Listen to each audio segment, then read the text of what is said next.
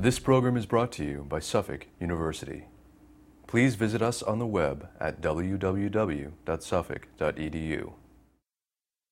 My name is Charles Kindrigan, and I am a professor of family law here at Suffolk University Law School, and I have taught family law-related subjects for 45 years. The article, which has just been published in the Journal of Health and Biomedical Law, and I've titled it Genetically Related Children, the Harvesting of Gametes from Deceased or Incompetent Persons or Persons who have not formally consented to the use of their gametes.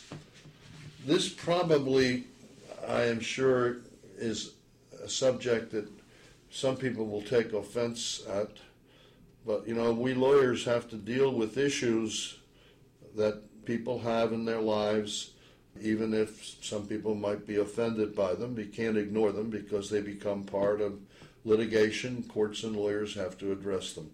And when we start talking, for example, about dead people having children after their death, you realize that this could create many legal complications in terms of the status of the afterborn child, particularly if a child is born, conceived and born, actually many, many years after a person's death, or many months anyway.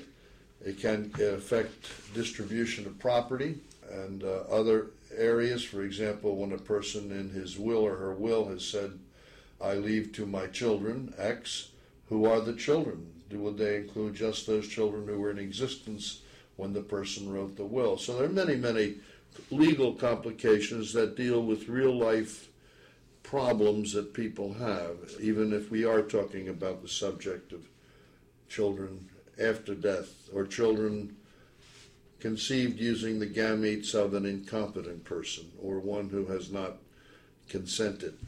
And in this article, I have drawn 7 examples. These are all real-life examples. I won't talk about all of them now, but I'll give you some examples of some of these issues. One of them is the question of whether or not these gametes, by which I mean sperm, eggs, or embryos, are property or not. Some might say they have human characteristics and therefore may be human, but from the point of view of the law, the question may often be, are they property? Because when you have property, the question is who controls the property? Who decides what's done with the property? For example, a married man is brought to a hospital emergency room. This has happened many times, and is dying, or perhaps just died. And his wife appears at the hospital and says, we were going to have children, but we didn't yet. And she asks that his sperm be retrieved so that she can have a child. That's just one example. The question is, does she have a right to have access to and control the disposition of property, and by so doing, impose a child on a now deceased or incompetent man who happens to be her husband? Another example is a parent appears at a hospital. This is an actual case in which I was involved as a legal commentator with a panel in the hospital, which involved a woman brought in. She collapsed on an airplane.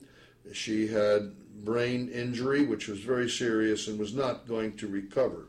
She wasn't completely brain dead in a technical sense, but she had no competence to make decisions.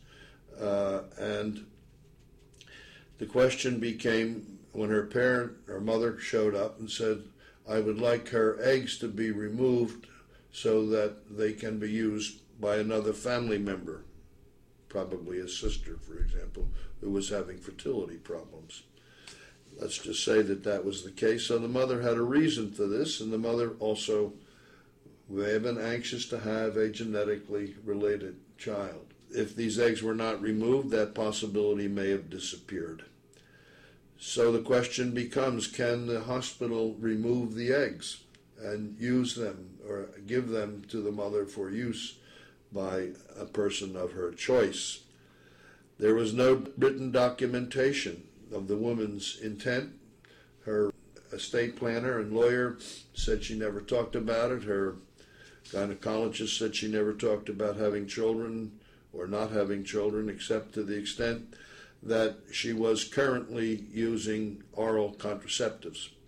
Now that, of course, complicated the case medically because you'd have to allow time for the contraceptions to flush from the system.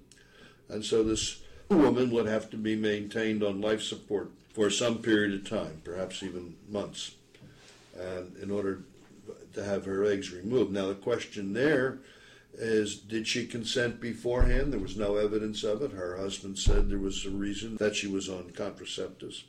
We did not want to have a child at that point. Question then for us is, legally, what can you do? And it seems to me that there is no precise law in this state, or in most states actually, on this subject, but that I had been involved in drafting a model act for the American Bar Association, and one of the things that we put into that model act was the idea that you cannot use somebody's gametes without their consent, even if they're now dead or incompetent, because of the legal consequences of doing so. And we recommended in that case that the eggs not be removed, should not be kept alive just for the purpose of removing those eggs.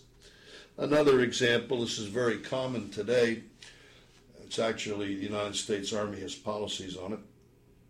Soldier about to be deployed into a combat zone deposits his sperm in a sperm bank, and the question becomes, who can use that sperm? If he's married, perhaps he has designated intent to have his wife use them. If he's not married, he may have expressed an intent for his girlfriend to use them. So these are questions that are sometimes resolved, given the efficiency of the Army in many respects, by having legal counsel in the Army draft the necessary documents to express his intent. Another example may be, and this is another actual case that I was aware of, a young man, 13 years of age, is suffering from very severe cancer. He's asked to undergo chemotherapy, and he is probably going to become unfertile because of the effects of the chemotherapy. His mother wants his sperm removed so it could be genetically preserved. The young man was opposed to that.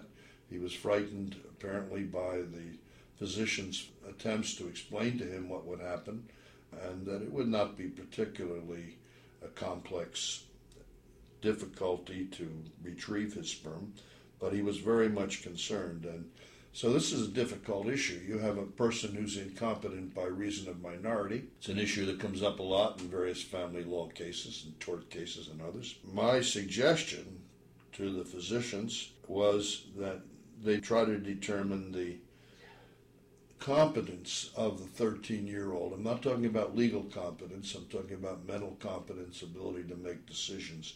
And that if that young man was sufficiently mature to make that judgment, then it ought to be his judgment, not that of his mother.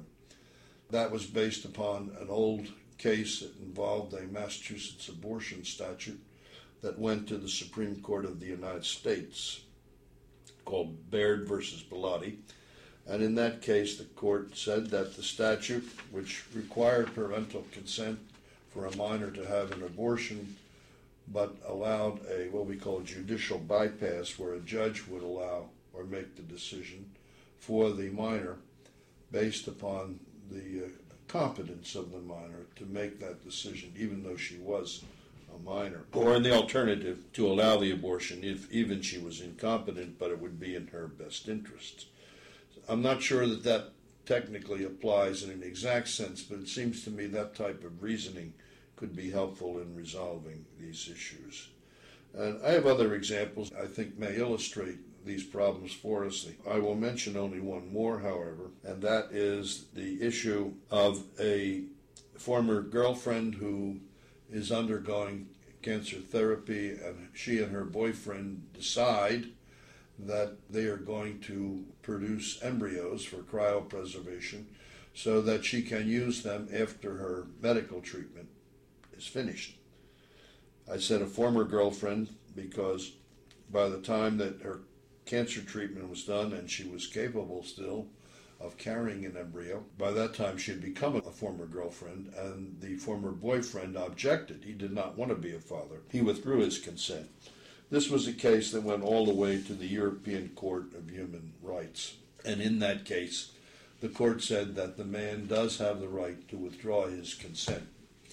There is a case in the Supreme Court of Israel that was exactly the opposite. And the court there reasoned that since the embryos were produced, that was his consent, and he can't withdraw it at a later point. This is an issue I think that's going to come up again and again as more and more people resort to the use of assisted reproductive technology. The article has been posted electronically on the Social Science Network, the SSRN.